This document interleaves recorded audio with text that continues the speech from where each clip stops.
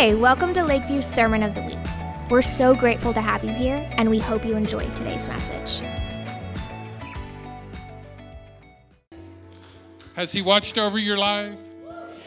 Has He taken care of your needs? Has He healed your illnesses? Has He provided? Has He sheltered?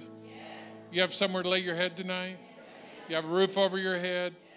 At least it was there when you left.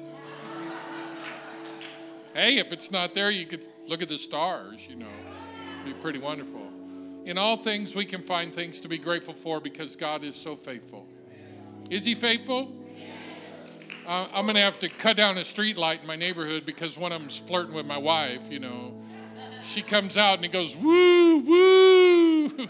I'm not competing with a street lamp, I'll tell you. Have a seat. We're in the Bible tonight in the book of 2 Kings chapter 5.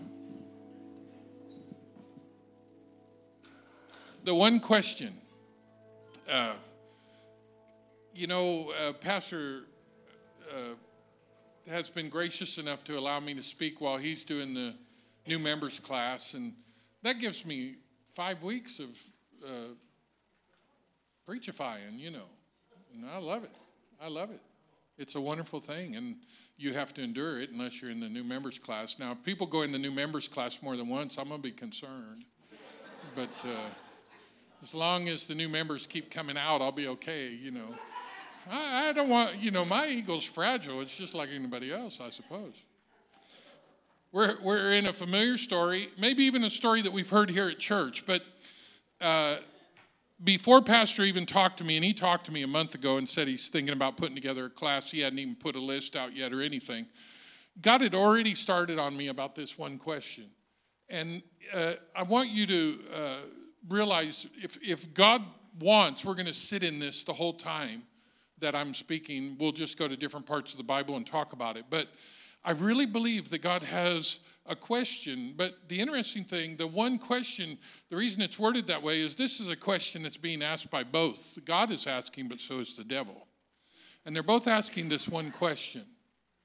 They're both asking this question. So I want you to realize something. In the next 5 or 6 weeks, while we're examining this and looking in the Bible, God wants to stir something deep inside of you because it's kind of like this. Sometimes in life, even when things are going really well at church, we're looking this way, and God will take that enormous hand and just go, over there. I want you to look at this. I know that's good, but this is also needing attention. And so God wants you to hear this one question. So let's turn to 2 Kings chapter 5. 2 Kings chapter 5. Where, when I started kind of chewing on this bone and preparing and thinking about this, it just seemed like the Bible opened from cover to cover, and I could see this question all through the Bible. All of a sudden I thought, wow, when you get older and you've been speaking for a while, and I've been speaking for a while, there are times when you just step back and say, God, show me what I'm missing. Show me something different. Show me something new. What I love about our pastor and our home group has talked about the fact that even though many of us have been in church for decades, he still makes it fresh. It's like the Bible says His mercies new every morning. And we talk about the Bible as the bread. And Jesus said, I am the bread of life. Of course, in the beginning was the Word, and the Word was with God, and the Word was God. So the Lord is our bread, and He brings out a fresh loaf. Has anybody here ever heard of Heidi Baker, missionary to Africa? And her and her husband, they've done a great work over there. And Heidi, I saw her on stage one time, and she knelt down on the floor, tears in her eyes, and she said, even the poor don't like stale bread. And I'm going to tell you, church, there's nobody that likes stale bread. And what I love is when Pastor opens his Bible, it's just like an oven opened, and you can smell the fresh bread coming out. And all of a sudden you realize that I may have been reading the Bible for 50 years, but I'm going to hear something from a perspective that he got from heaven, and it's going to be new, and it's going to be wonderful. It's going to be buttery, and it's going to be steaming hot, and it's going to have, those pull-apart yeast rolls. And all of a sudden I'm like, thinking about something else. But anyway, I started salivating. I got to quit that. But anyway, we're going to get to this question. So, the king of Aram had great admiration for Naaman. So the king of Aram had great admiration for Naaman. Now, first, okay, what an honor for anybody to admire us. Don't you like being admired? For whatever. Isn't it great to be admired? When I reach the top shelf and Connie says, I admire your ability to get that off the top, I just feel, stand up a little straighter, walk a little taller. Imagine a king admiring you. Admiration. Think about it as admiration. A king admiring you. What would that do to you if a king, let's pick a president that you like, whichever one, and the president calls and says, I admire you. It doesn't matter who it is, that would affect you, wouldn't it? If Pastor Matt picked up the phone and called you tomorrow and said, I've been watching your walk with the Lord, I just want you to know I admire you. My admiration is so great, I'm going to give you an opportunity here to do this or that, whatever it may be. We want the admiration of our spouse. As a matter of fact, women are nesters. They want security. That's what women want. So men, if you haven't figured it out, they want security. Men want respect. Men want respect. And that's what men really want. They want respect. The difference between men and women is women want security. Men want respect. You want to undermine your marriage, you disrespect your husband. But if you admire your husband, he will do amazing things. He'll take his dirty mug to the kitchen and put it in the sink for you. He might pick his socks up off the floor and get them in the basket. I don't want to corrupt anybody's home now. I don't want to upset the balance of power. But here's the thing. Admiration changes us. We may think we're good or bad, and in most cases, our thoughts of ourselves are not usually inflated but deflated. So we often need somebody to point out that we actually did something right. Anybody can point out what we do wrong. Everybody sees the negative. Sometimes it takes somebody special to see the good in our lives. So first of all, in this passage, I want you to see that the king of Aram admired Naaman, admired him, okay? So the king of Aram had great admiration, and it wasn't just admiration, it was great admiration. That's something to have a potentate who's always being told how important he is, to say how important you are. If you have to understand the story of Esther. When she went into the presence of the king without being called in, he had to extend his scepter, right? He had to extend his scepter. So you understand that you're always building the king up. Matter of fact, that was the whole point of jesters. Now we call them comedians, but the whole point of jesters were to give the bad news to the king with a yeah, so that the king could have the blow softened. Your navy sank, your army lost, we belong to somebody else now. Yeah. And so the whole point was you didn't rain on the king's parade or you lose your head. I don't imagine a lot of people signed up for a jester when it was a one ad in the paper. It's like it takes a special person to run the risk. But you got to have the audience of a king. We have the ear of a king. And the king loves us dearly. Great admiration. Wouldn't it be wonderful to hear Jesus whisper in your ear, I have great admiration for you. I want you through this study to get in the skin of the people involved. It's not like a king to flatter others. It's like a king to say more. Give me more. I'm the potentate. I'm the big wheel. I'm the guy. When Herod the Great was king in Israel during the time of Christ. His security wasn't pointed out against threats from without. His security was pointed in at threats from within. So that means that in many cases, a king is paranoid. A king doesn't feel secure. A king knows that one spear to the back, one knife when I'm not looking, one bit of poison to get past my taster, and I'm done. I mean, that's why there was a taster like Nehemiah, was because the king had to protect himself. So just understand, people are always pouring flattery on a king. But here's a king pouring praise on one of his people. Now, you may know a flatterer. Let me tell you about flattery. It's always manipulative. It's one thing to have admiration, for a talent or a skill. The man who made this pulpit, I admire him. It's a beautiful pulpit. It doesn't look real complicated, but it's well executed, and I love it. I think any preacher would be at home with this slab of wood standing here. It's the right height. It's done well. I like it. I love the way the front looks. Since we changed it to the wood, I think the natural look is wonderful. It took somebody with skill in carpentry to get the angle right and to trim it out right and make it look as well done as it does. It's beautiful. I love that screen. Somebody had to create that technology. I admire somebody that has that kind of skill. I'm always grateful when the nail in the wall still supports the picture that I hung on it. I think that's an amazing. That's when I step back and say, Tim, I admire you. You did a good job. I fixed a leg on a jewelry box. My wife has a jewelry box stands about that tall, and I fixed a leg.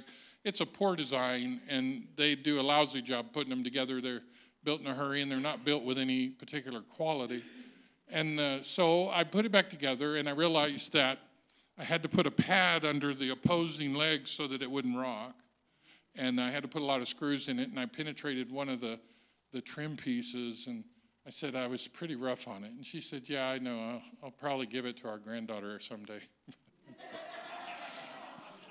I don't think that was an expression of admiration. I was hoping for something a little more elevated than that, but I guess my apology was good enough to get me by, So Naaman was the commander of his army. So this is not just a foot soldier he admires. This is a man that's been promoted. This is a man that's earned a place of leadership. This is a man that's in charge.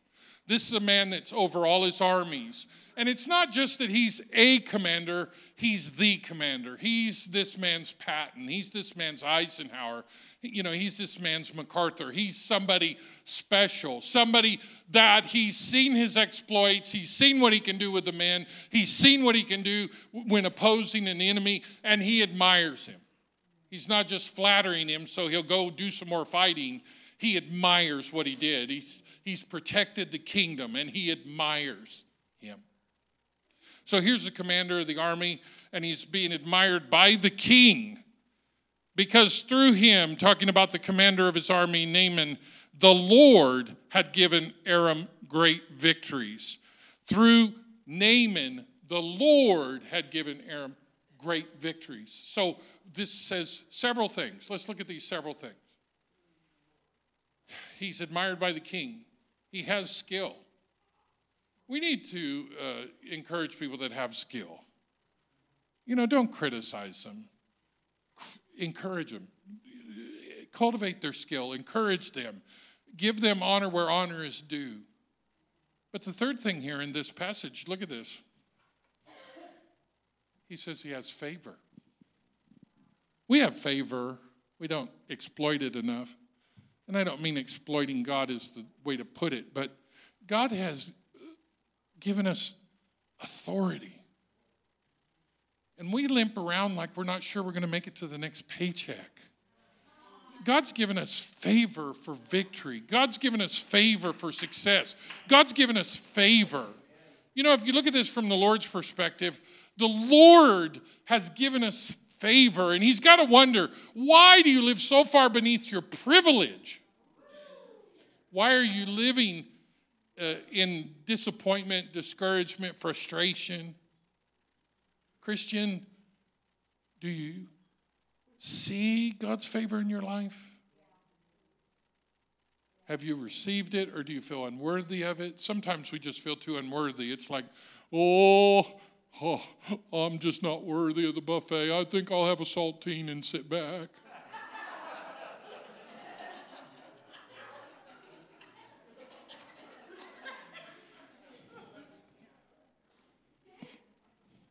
But though Naaman was a mighty warrior,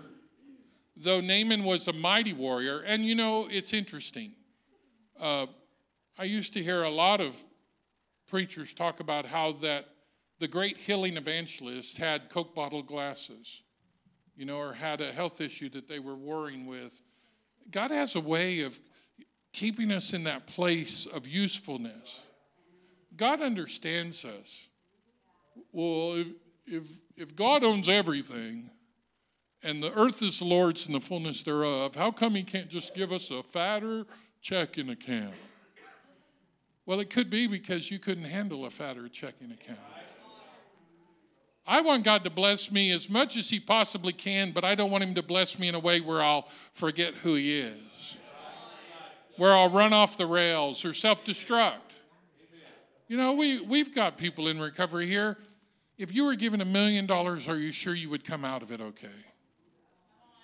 You might not. Does God understand us? Does God know deep down where our roots lie? Does God know what we're made of? He's the one that breathed into our nostrils and made us a living soul. I've met millionaires, and you know what? They're not any more special than you are. So many times we think that money's the thing that makes us. You know, somebody will come in and they'll hold their head up and their shoulders back. You'll see how nicely dressed they are. And the Bible warns us, don't judge them by that. That's not a measure of their character. That's just, they got a few more dollars to rub together. Big deal. But don't celebrate your poverty either. I'm just a poor little soul following after Jesus. Help me, Lord. The Bible says you have not because you ask not. Quit crying about it and start asking. Start asking. You have favor. God will give you victory. So, the king admired this man. This man is the commander of the entire army of this nation. This man has gotten great victories for the king through the favor of the Lord. This is not a Jew. But through the favor of the Lord, he's acquired great victory. It says right there. It doesn't say through Baal. It doesn't say through some other god. It says through the Lord, he's achieved great victory. But he has a problem.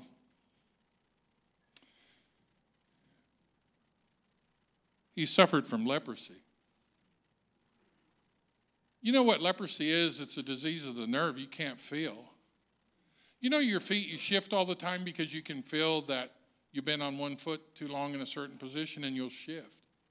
You know, you're not even sensing it. You just do it.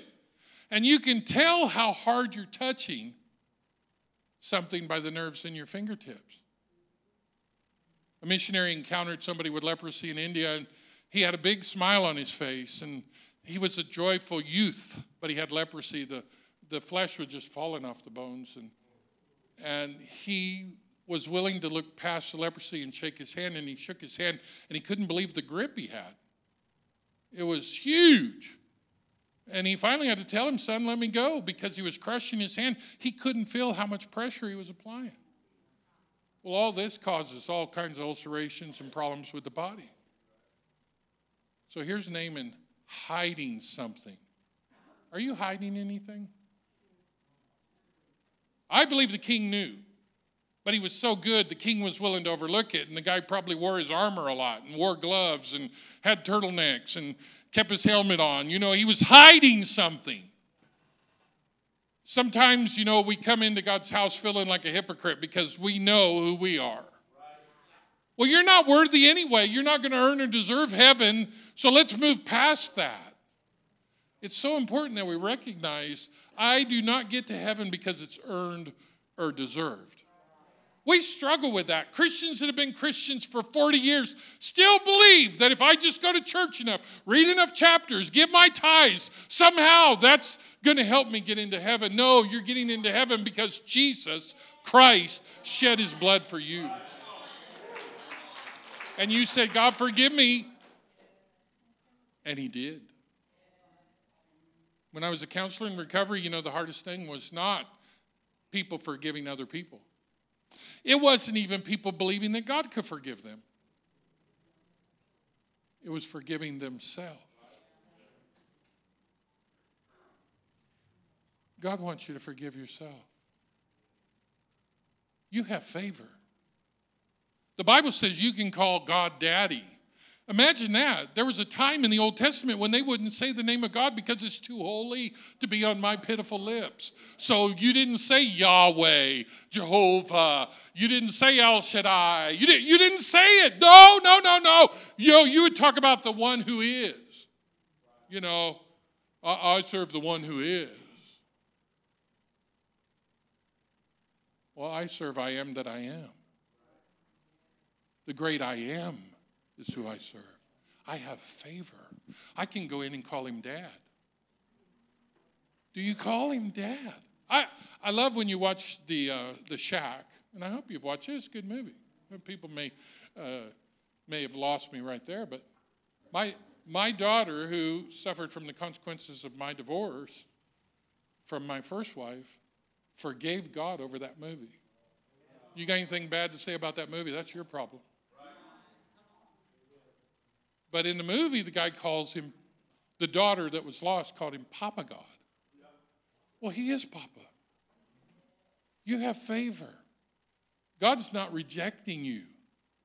But if you believe he's rejecting you, you may very well be rejecting him.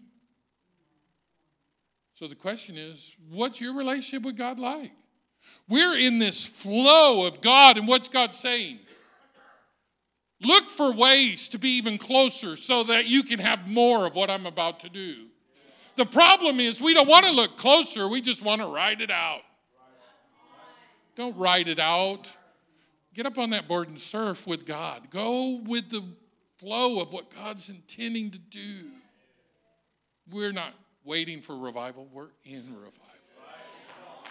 I've heard that all my life. We're praying for revival. Well, it's here, brother. Celebrate. Not just become revived, but what happens when the wattage goes up on our light, then the world is awakened. When the wattage goes up on who we are through revival, when we're renewed, refreshed, restored, then the world sees the light of Christ in us. And that's when an awakening ripples across this city and this state and this nation. So here's a man that commands other men. You ever been in a position of being over other people? Have you ever had these words cross your lips? Do you know who you're talking to?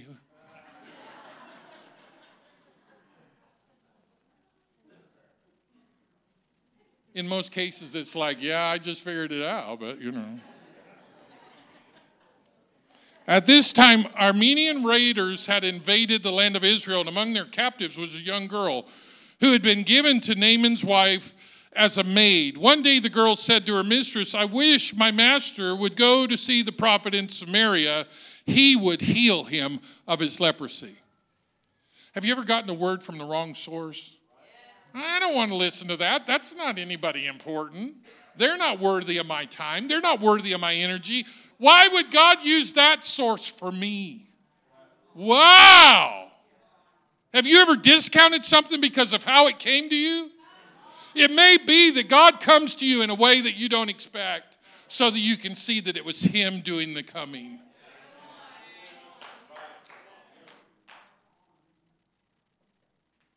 God knows how to speak to us and prepare us, but do we know how to listen and hear? Do we know how to listen and hear? It's important because sometimes we just look at the source and think, whatever. So Naaman told the king what the young girl from Israel had said. Go and visit the prophet, the king of Aram told him.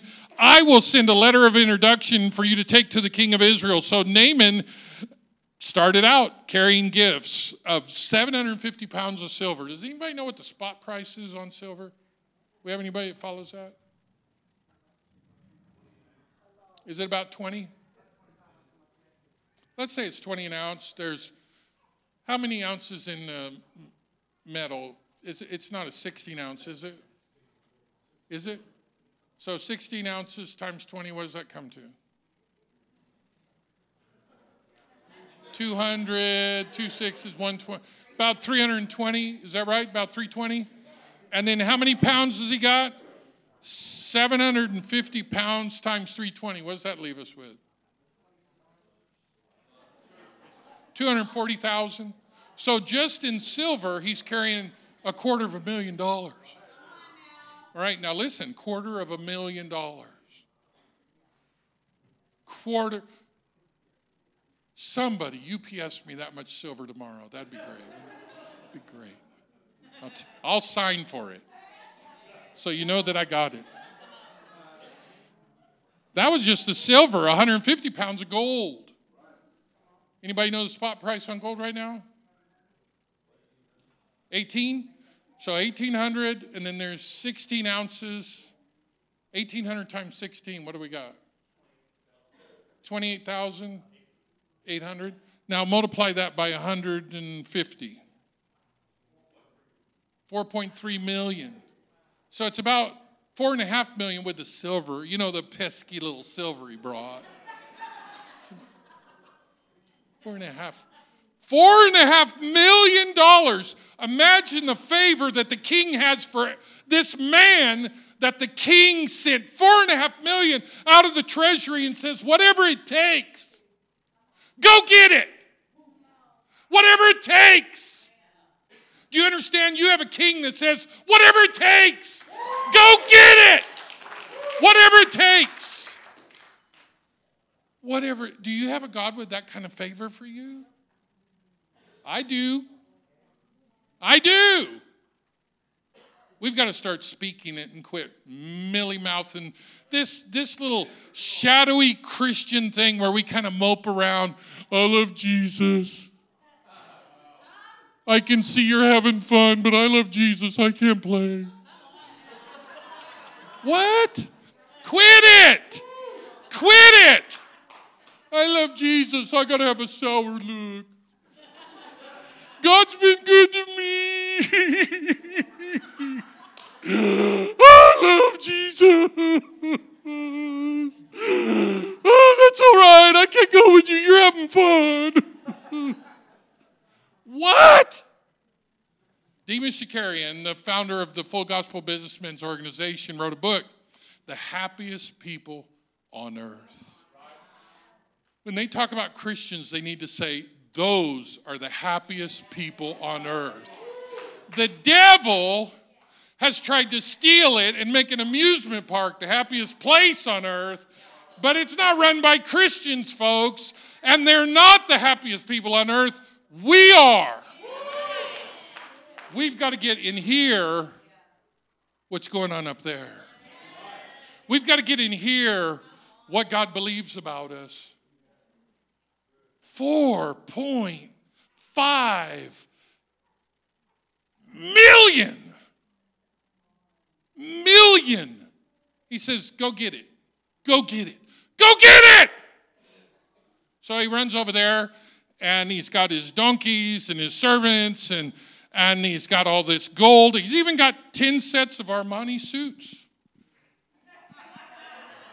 When I was a young preacher, before I went to my first church, a couple that had some means in the church took me to the mall, and we shopped all over looking for a suit so the preacher can have one nice suit at least, right? And they bought me a YSL suit, 3-piece. Back then we did wear vests, and it was fitted, so it's kind of hard in the armpits. It's easier to hold your Bible up here, or something. I was thin. I was only 165 pounds, so it was form-fitting, and it was beautiful. And when I wore it, I'd put my hand in my pocket. You know how you bring up the tail of your suit, and I'd put my hand in my pocket, And they thought it was hilarious because every time I tried in a suit, I'd get in front of the mirror and I'd put a hand in my pocket. I almost got hired by YSL to be their model, you know. That's the move right there, yeah. They aren't looking anymore, and I don't wear suits. But anyway, so he brought 10 suits. He brought a letter to the king of Israel. With this letter, I present my servant Naaman. I want you to heal him of his leprosy. You got 4.55 million hanging on the donkey out there. And a letter is presented. Walks into the White House. Heal my guy. Well, what do you think? Oh, sure. Yeah, I'll get right on that. What? Understand, see, here's the thing. In the ancient times, lepers were the outcasts. The fact that this guy was a commander of the army and he was still allowed to perform his job was amazing. And it shows how much the king really did admire him. And so here he is presenting a letter to the king.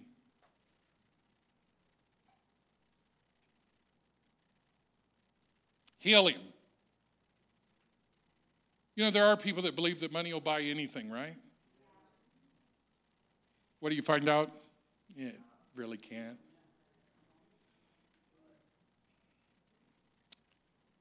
It doesn't say I can do all things through Benjamins who provide for me. It's not in the Bible that way. I can do all things through Christ who strengthens me. It does not say I can do all things through crypto when I time it correctly, you know. You got to time that one. Anyway. When the king read the letter, he tore his clothes in dismay and said, "Am I God that I can give life and take it away? Why is this man coming to me to heal somebody with leprosy? I can see he's trying to pick a fight with me."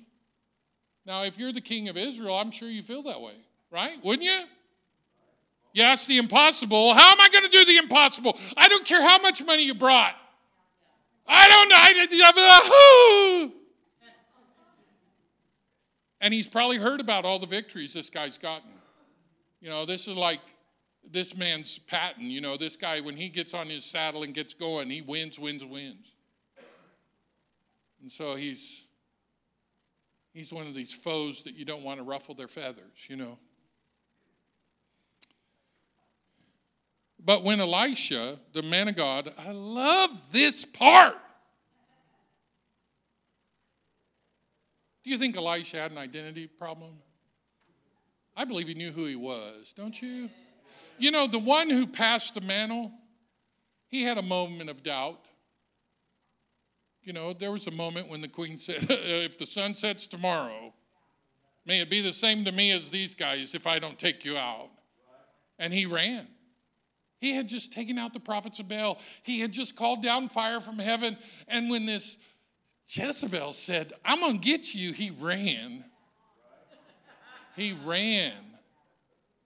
That's, for women, that means men are scared of you. But anyway.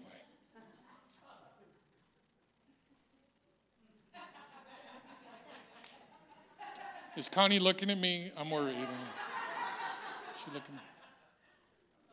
She's laughing, right? Is she okay? Okay, good. Hi. I'm not scared of you. What? I know you're not Jezebel, but you still scare me.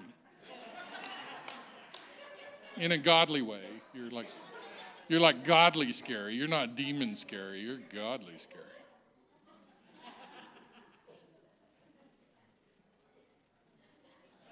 But when Elisha, the man of God, heard that the king of Israel had torn his clothes in dismay, he sent this message to him. I love this guy. And I'm going to show you why. He is so comfortable in his own skin. He says, Gehazi, take him this note. We're talking about the head of the country. We're talking about the king. We're talking about the big wheel. We're talking about, will you even be able to get in? He just says, send him a note. Just send him a note. Here's a Post-it. Go. You know, you get something from the White House, it's probably engraved, and it's got one of them little waxy things on the back where they stamped it, you know. It's all special. He probably scribbled a note on a Post-it. Here, take it to him. Might even been sticky side up, and the king went, what's this? Come on. When Elisha heard, he sent this message. Why are you so upset? Send Naaman to me. He will learn that there is a true prophet here in Israel. Are you the real deal? Elisha knew who he was. Ever since Elijah bumped into him, he just bumped into him. Now, he understood who Elijah was. But when Elijah bumped into Elisha, he moved on it. He took his livelihood and he burned all the yoke of oxen, and he barbecued all the oxen themselves, and he had a party, and he said, I won't be back, folks. He sunk the boat. Why'd he sink the boat? I don't need what I had because I'm getting what I'm going to have. Do you know what you're even going to get? Oh, I can't wait. You ever been under the tree shaking?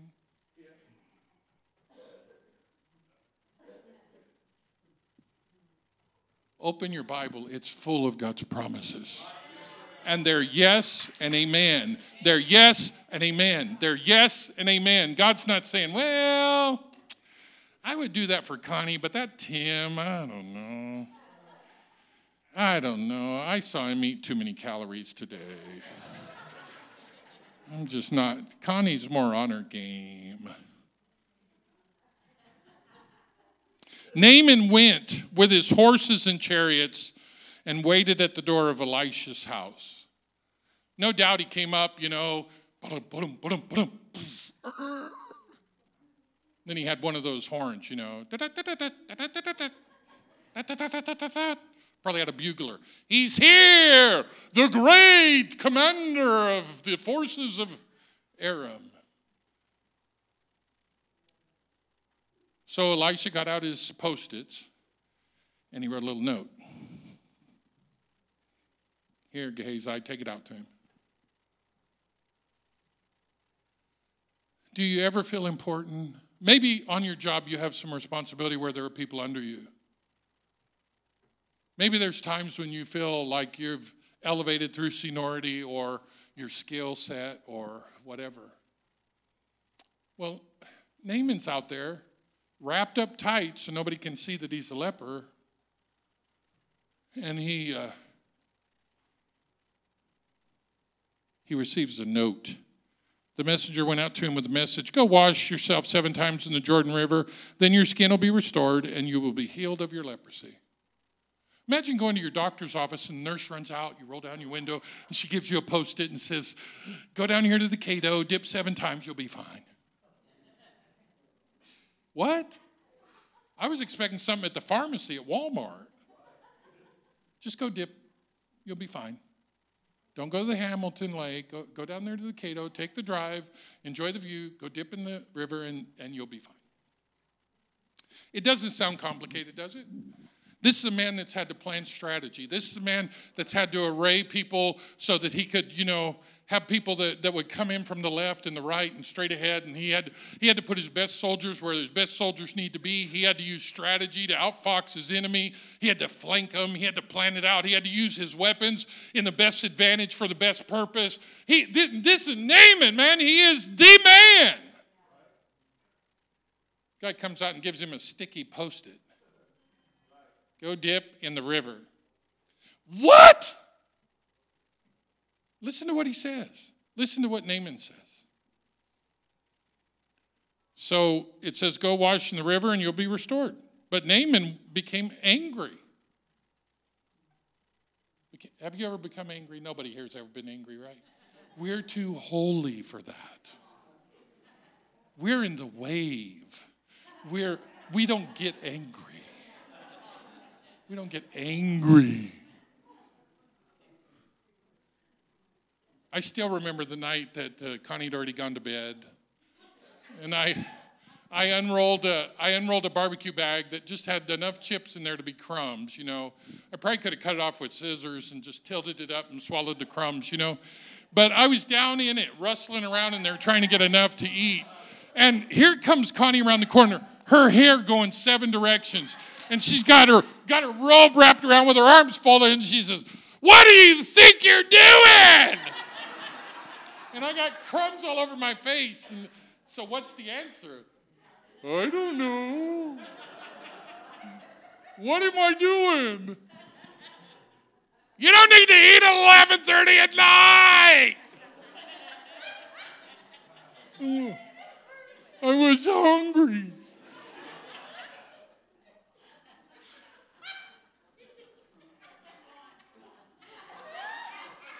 Is she still looking at me?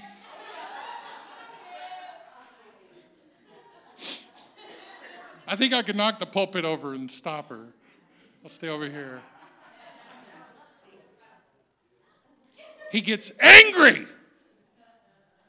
Angry. Can you imagine somebody say, "You want to be healed of cancer? Go drink out of the fountain in the hallway."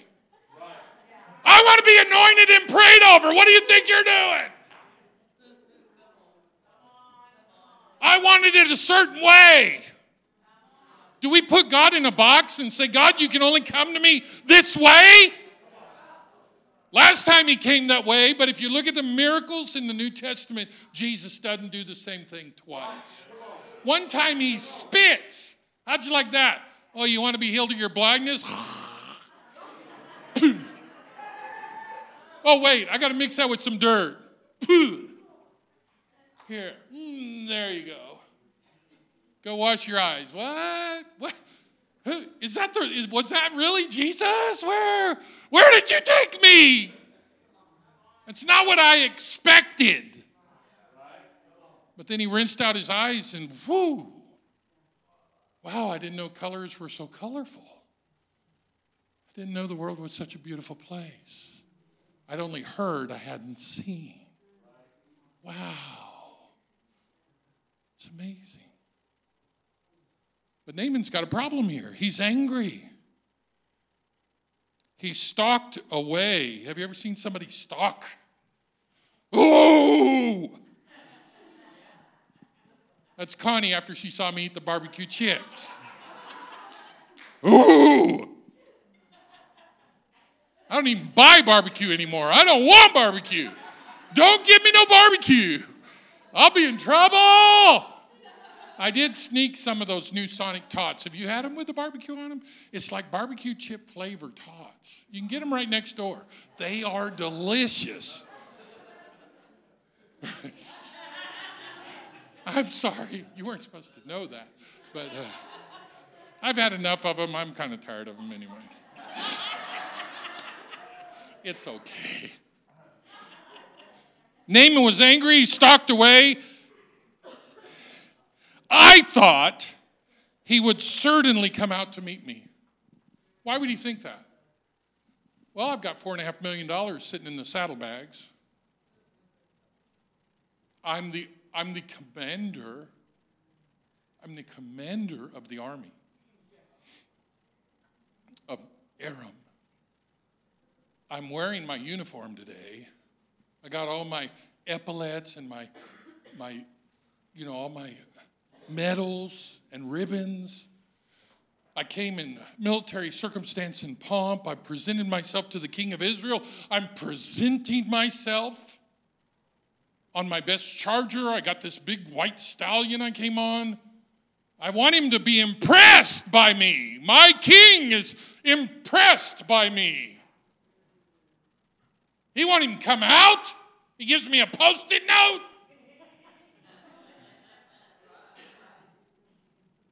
You can hear him say,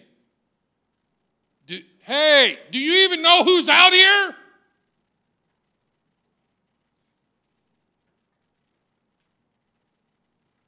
He said, I expected him to wave a hand over the leprosy and call on the name of the Lord and of his God and heal me. I expected it to come a certain way. What? Can you imagine all the people around the pool of Bethesda waiting for the angel to stir the water, expecting that when the angel stirred the water, if I can just get shoved into the water first, if I can just reach over into the water first, if I can just get in the water first, I'll be healed. And then up in the cheap seats, here's a guy that's been there for years and years and years. Everybody knows the old guy. Jesus says, would you be healed? And he said, I just can't get to the water. God is right here. And you're waiting for some angel to kick the water around. God is right here. Would you like me to help you? Well, I just can't beat the other guys. There's some younger guys, and I just can't do it. I don't think it's going to happen. Oh, get up. Can you imagine God saying, just get up, would you? And he gets up. Wow. How many things do you think God's frustrated because we won't access what he's already given? You keep telling me how you need something, I put it in the bank. You say in Jesus' name and it'll be done. And you go, all he gave me was this lousy ATM card. Put it in. Push the pin. And your answer will come. You have not because you ask not. Just imagine. I need something. Well, tell God. There are people that are angry at God. And God didn't do anything to them.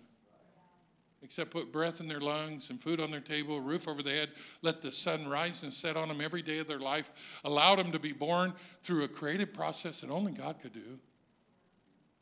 It may be that it involves a man and a woman, but you didn't spark life. God did. That's why you're really on dangerous ground when you throw back the gift that God's given. God help us.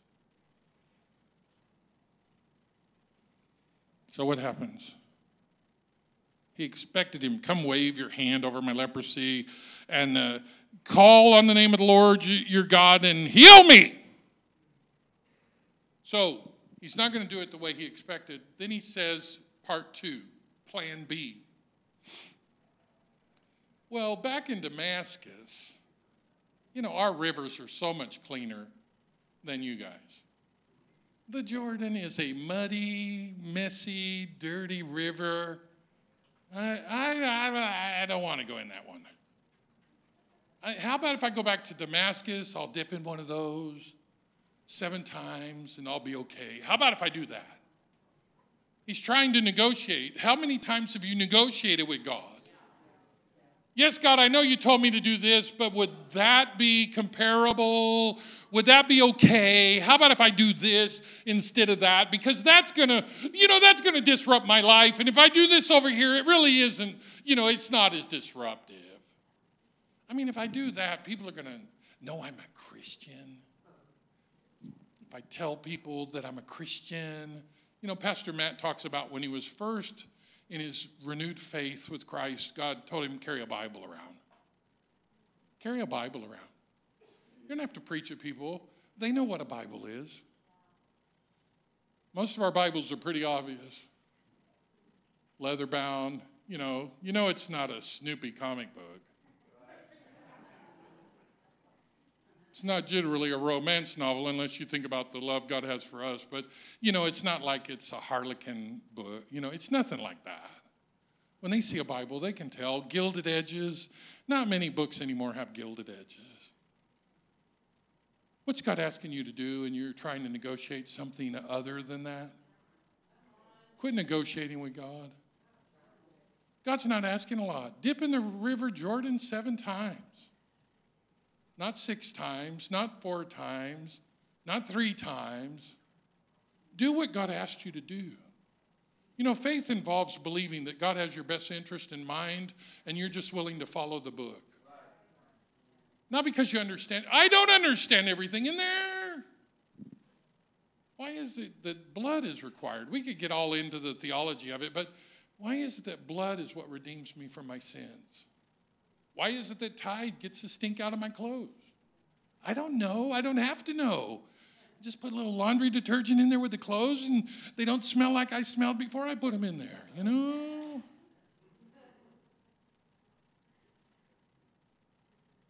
Why do we question God more than we obey God? Why? Here's Naaman saying, I wanted something different.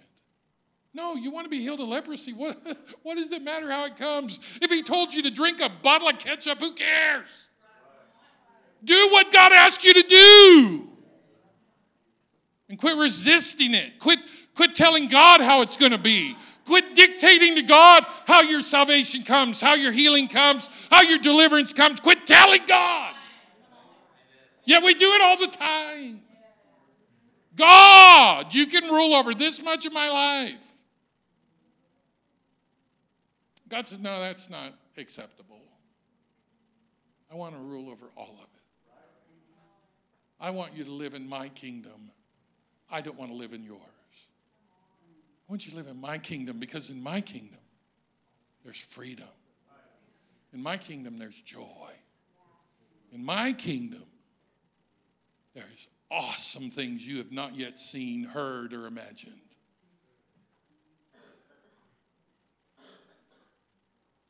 Aren't the rivers of Damascus, the Abana, the Pharpar better than any river of Israel?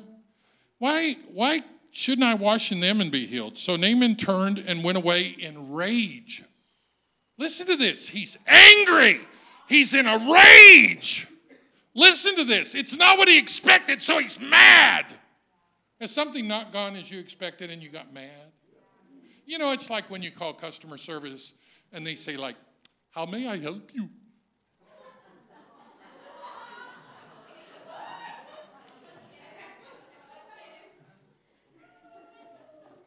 Is this AT&T? Yes, AT&T, sure enough.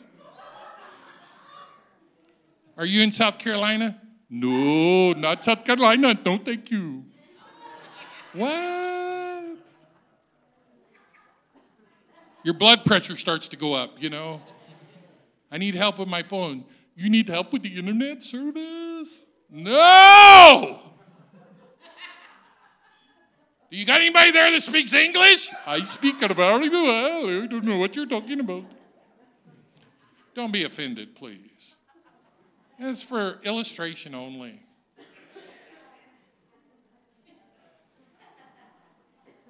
You know, my wife gets so upset with me. One of my favorite costumes when we have our harvest festivals, dress up like a hillbilly, you know. Roll up one of your pants legs, wear a cowboy hat sideways, mash up the front of it, you know. And she just slides under the bench, you know. It's like, I think we need to laugh more. We've got in this culture that's so easily offended. Quit it. Quit it. When I see snowflakes, I just want to make ice cream. You know, it's just, oh my God, that's what I want to do. So he's angry. He says, he stalks. He expresses his expectation. He says, I thought it would be different. I thought they would roll out a red carpet. I thought he'd come out of here in his big robe. I thought he'd have a big bottle of anointing oil and he'd wave his hand. I thought.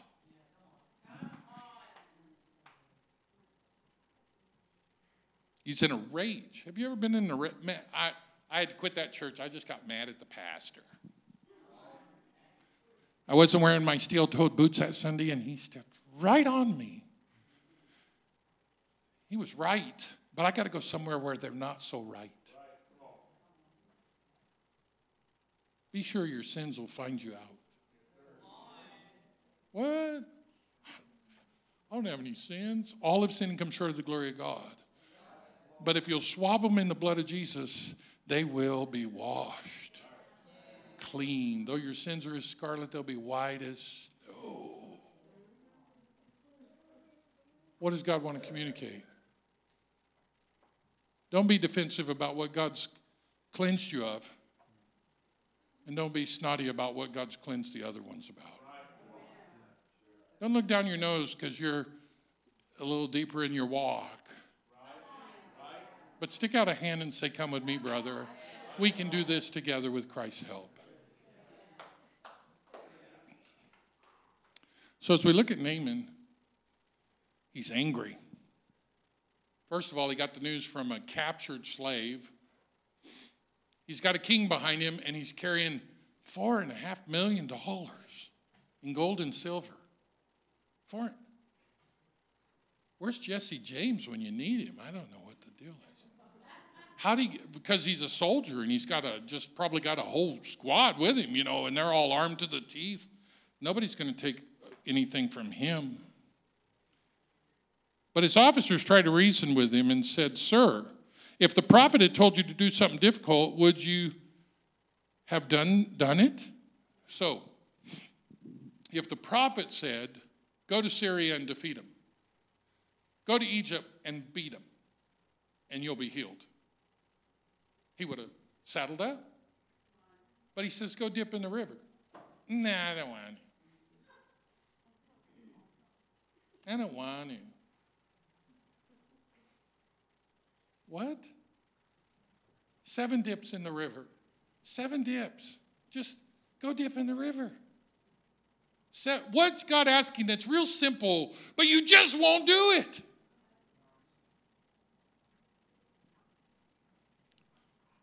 Sir, if the prophet had told you to do something difficult, wouldn't you have done it? So you should certainly obey him when he says simply, go wash and be cured.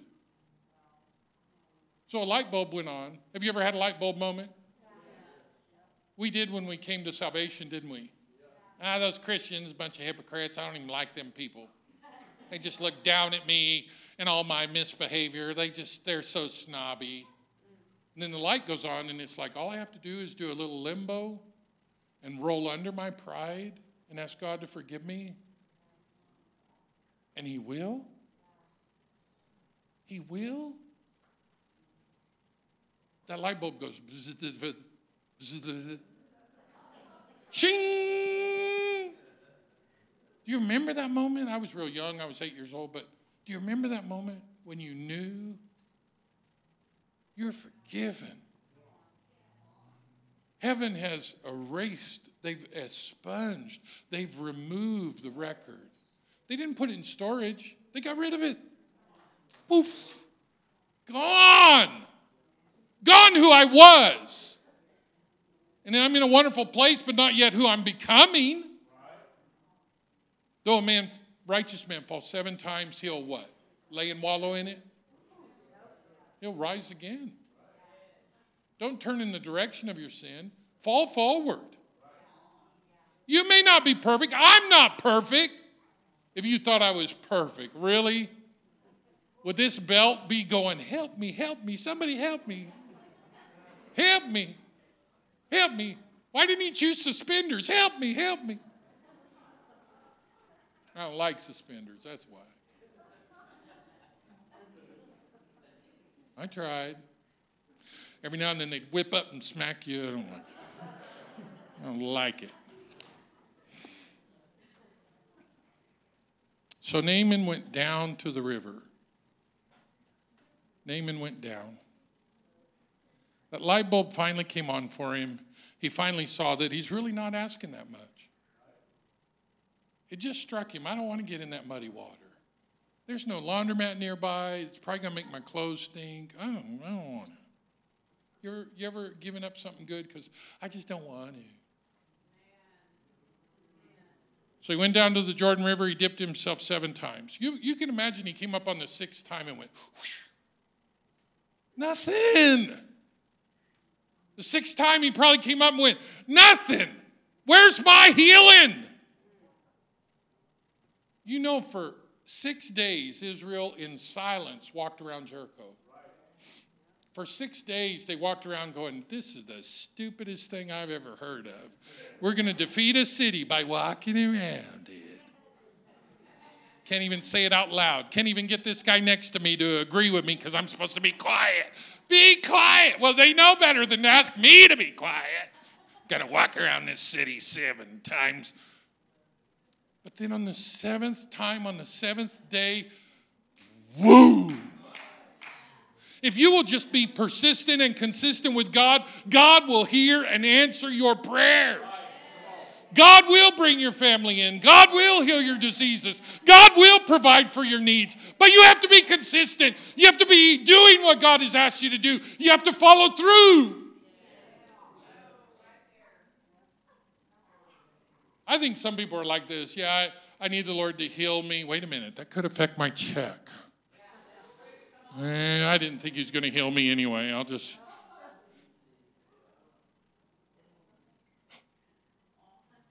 Somebody gasped for air. What was that? Heard that swishing sound.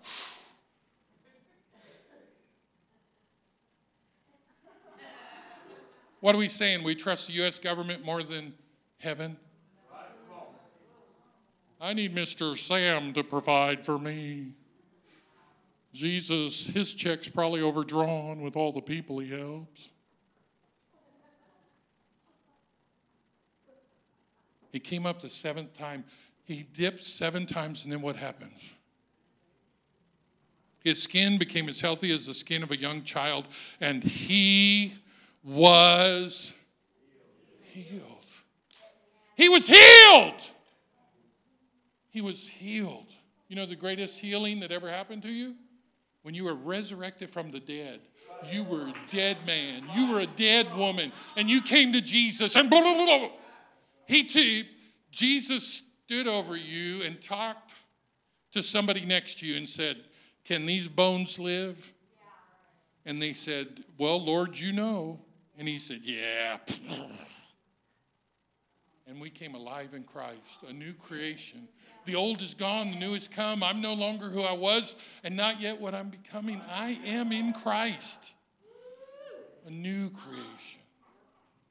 He was new, smooth as a baby's butt. Then Naaman and his entire party went back to find the man of God. They stood before him. Naaman said, now, I know that there is no God in the world except the God of Israel. Please accept the gift from your servant. $4.5 million.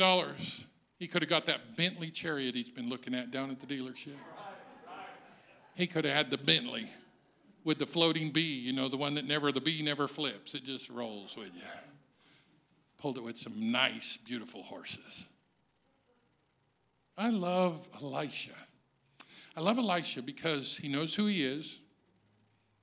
He doesn't have to put on a show. He doesn't have to impress people because he has a relationship with God.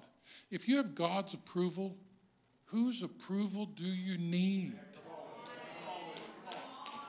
Christians seeking approval. Do you like me? Do you like me? Are you liking me today? Am I good enough? Do you like me? Can I be part of your group? I want to be. Do you like me? Oh, quit. If God approves of you, you have approval you'll never get anywhere else.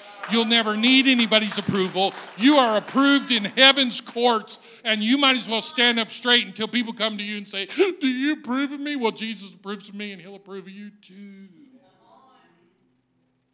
You just seem so together, so confident, so at peace, so joyful, so loving, so kind. What's your trip, man?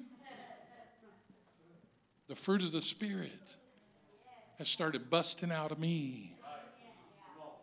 I didn't do it, but look what God is doing.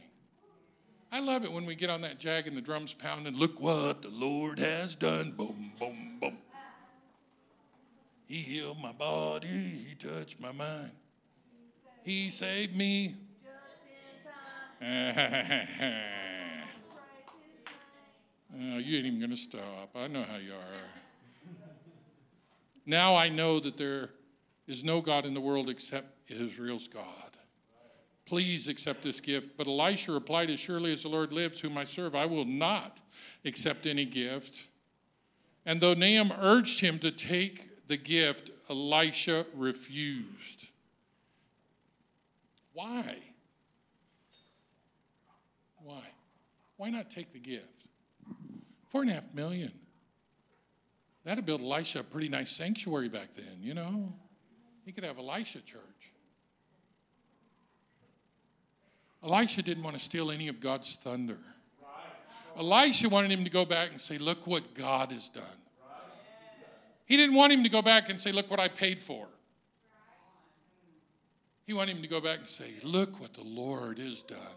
So that the king would see that a greater king had met with his admired commander, and he had done what no man could do. Even Israel's king ripped his robe and said, I can't fix this. But God can. You know why Elisha didn't appear? You know why Elisha didn't come out? Because one of the failures of Christianity is when we drink in the glory that belongs to God. That's not soda pop for your consumption. The glory belongs to Him. You can let it flow. Oh, it's nice to be in the glory spout, but keep your tongue in your mouth. It's not yours. It's not. Look what I did. I laid hands on them people and they was slain in the Spirit. No, God touched them. And their lives will forever be changed. I didn't do it. I don't do anything. God does everything. Any good thing I've ever done, He did it for me. So Naaman said, all right, but please let me load 2 of my mules with earth from this place, and I'll take them back home with me. From now on, I will never again offer burnt offerings or sacrifices to any other god except the Lord. However, may the Lord pardon me for one thing. When my master the king goes into the temple of the god Rimmon to worship there and leans on my arm, may the Lord pardon me when I bow too. Go in peace, Elisha said. So Naaman started home again. We're not going to go any further, but we're going to say, what's the question? It's been up there in front of you. The devil and God are asking you the same question. What's the one question? Who do you think you are? Who do you think you are? What? I've wrestled with God for 6 weeks over saying that, and I stalled for an hour. Who do you think you are? And God's saying it to me as well as anybody else. But who do you think you are? Well,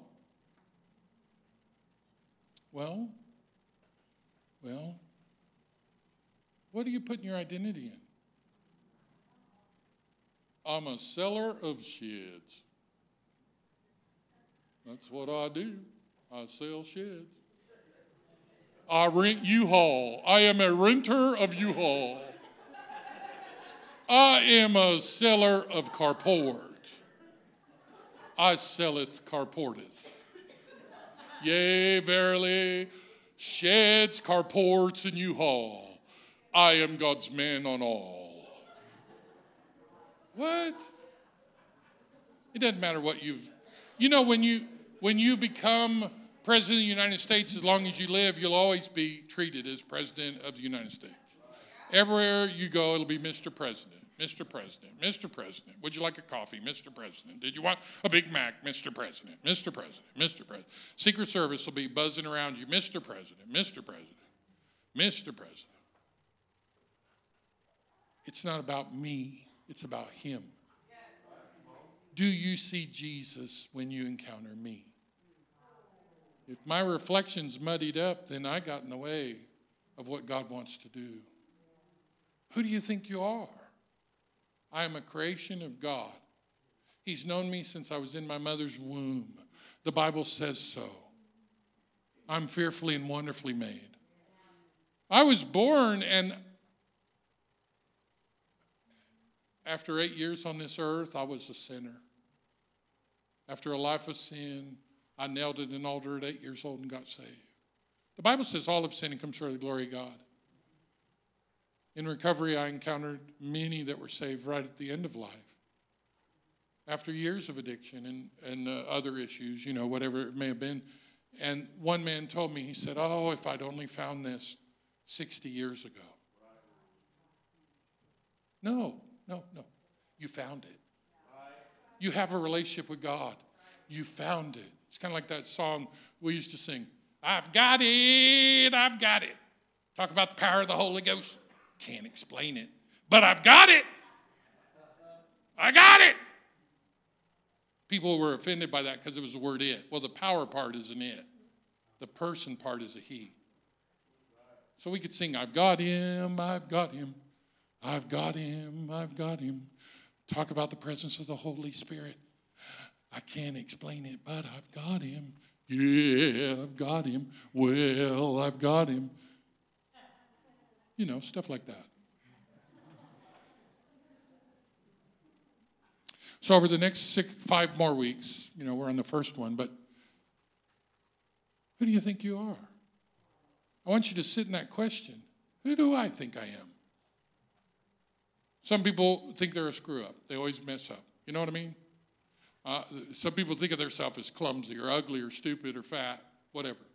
Some people identify by what they see in the mirror. Nahum certainly could have looked in the mirror and said, I'm a leper. I identify as a leper.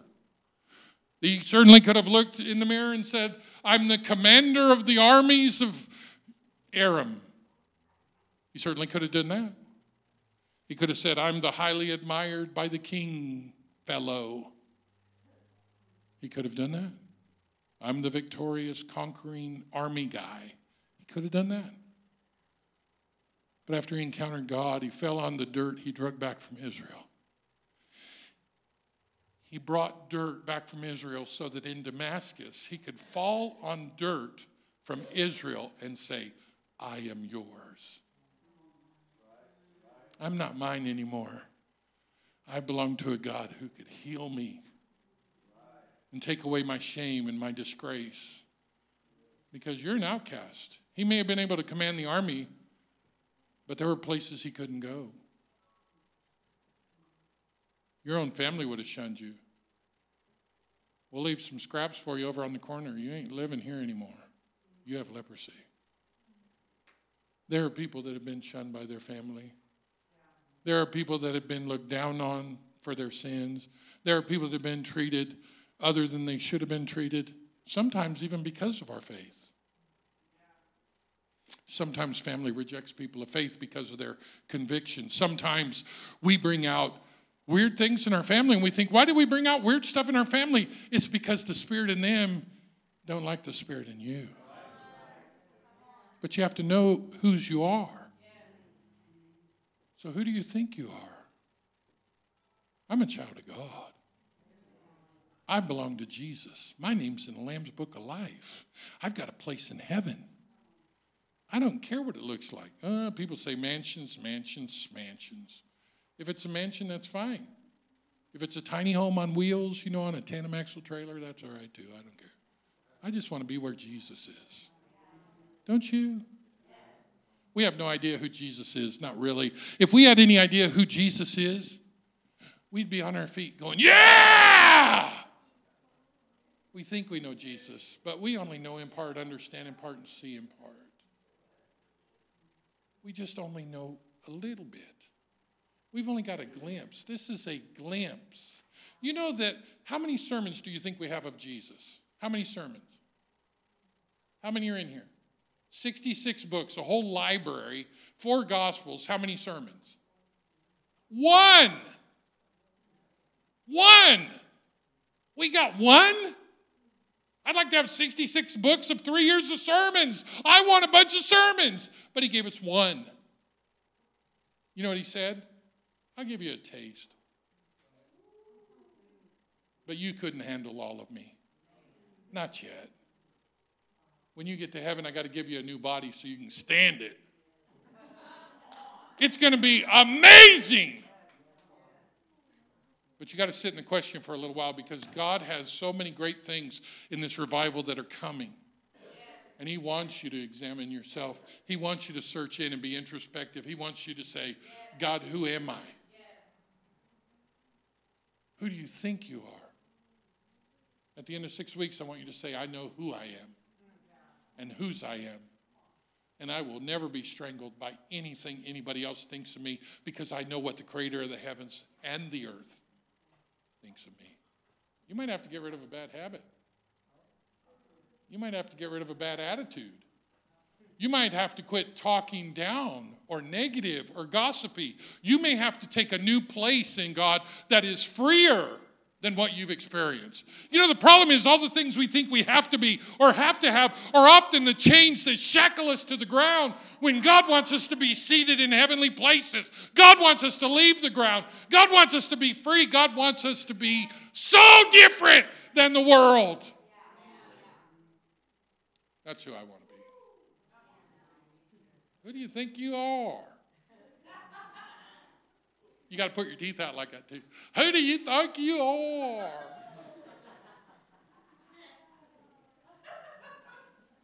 Well, I just think I'm special in a godly way. God loves you so much. If God could just pull the veil back and squeeze you, he'd squeeze the stuffing out of you right now because he loves you so much. And yet we feel so neglected by God. Why? He's on the cusp of heaven saying, you have not because you ask not. Ask me. Ask me. And I'll do it. He says, ask anything in my name. Anything. He doesn't say, well, I'll weigh it over. No, he says, ask anything in my name, and I will do it.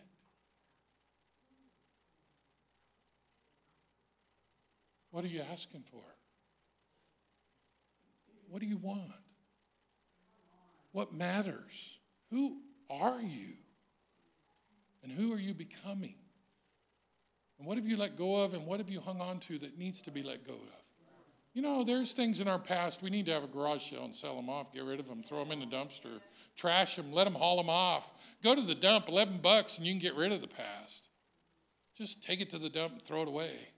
Quit hanging on to mementos. Quit thinking about the past. Quit letting the past shackle you. Let's be free. This wave will be easier to ride. You know, here's the thing. The Bible says in Hebrews, let us run this race. We got to run this race. But we got to get free of entanglement. When you see a track runner, are they wearing hiking boots, work boots, huh? Big old Levi's, flannel shirt. Probably looks about like our worship leader usually does, you know? Big old, got his guitar out there. I'm going to run the 100 meters, you know? It's not like that. They put on track shoes as light as they can. There was a football player used to buy a size too small, cut the toes out so they could be as light as possible. If God asked you to lighten up on something, what would it be? We need to look in the mirror and say, God, show me who I am. I don't want to be who I think I am. I want to be who I really am. And I want that to line up with who you want me to be. Who do you think you are? God's asking. So is the devil. The devil's asking, who do you think you are? I know who you were. So what? God loves me. God loves you. What's the message tonight? God gave favor to a leprous commander in another country because he saw in his heart there was a man that would worship him. It was a rough road getting there. Why didn't he come out here? Why didn't he wave his hand over me? I want some anointing oil. I've watched them televangelists. I need some anointing oil. You say, go dip in the river. Oral Roberts never told anybody to go do that. I watch them reruns on YouTube. That ain't right. Just go dip in the creek. It's muddy down there. I'll get my clothes dirty. But you'll get your soul cleansed. Go under the bar that God wants you to go under. And in the process, you'll come out like gold. God doesn't want you to receive gold from the enemy. He wants you to become like gold. He wants the refiner's fire to turn you into the valuable thing. God loves you. Let's pray. Heavenly Father, as we sit in this question right now, let's not be offended, but let's turn inward and look deep and say, God, where am I? Who am I? What do I think of myself, and what do you think of me? And do they align? Do they align, God? Is my status what I think it is, or is it what you say it is? Is my relationship built on feelings or facts? Am I following after you with a whole heart or a part heart? God, I don't want to be less than. I don't want the tail to wag the dog. I want to follow after you. I want to be the head and not the tail. I want to receive the promises of God in full. I don't want to live a partial Christian life. I don't want to live a halfway Christian walk. I want to be who you made me to be. That's not going to be less than. That's going to be more than I ever imagined. God, you're the one that gave me the talents I have. You're the one that gave me the skill I have. You're the one that gave me the brains I have. You're the one. You knew how tall I would be. You knew what shoe size I'd wear. You knew me from the beginning, God, and you created me to be unique. Am I the unique that you created me to be? And does that match who I think I am? God, let me match who you know I can be, because that's far superior to anything I could invent. While your heads are bowed, is there anyone that would say today, Tim, I desperately need clarity on what God thinks about me. I don't want to be who I've been, but I don't know what I believe about who I am. And I want God's clarity. I want to understand who I am in Christ. I want to know joy and peace and love. I don't want to be filled with distraction and depression and discouragement. If you need God to reveal himself to you and let you know who you are in his sight, lift your hand and say, God, show me who I am in you. Help me know who I can be. Help me know my best self, and help me accept what you think about me. Help me let go of my past. If that's you, just lift your hand where you're at. Lift your hand. You know what? God is so pleased with you. He loves you so much. God wants you to understand that he joys in this moment. He rejoices in you. He sings over you. He writes your name in the palm of his hand. He has a great plan for your life. Not to harm you, but to prosper you, to give you hope, to give you a future. So if you had your hand up, let's just receive what God has for us tonight. Heavenly Father, just repeat after me if you had your hand up. Matter of fact, all of us, let's just go right along with this. Heavenly Father, I receive all you have for me. Take the smears off the mirror and let me clearly see a reflection of who you see. Let me know God esteem. Let me know joy, peace, love, kindness. God, break off every scheme of the devil so that I might live fully activated in God. In Jesus' name, amen. God bless y'all.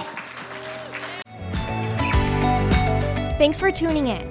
Our hope is that these messages will help you on your journey of discovering who Christ is and who you are in him. You can learn more about our ministry at lvahs.org or follow us on Instagram at lakeview.hs.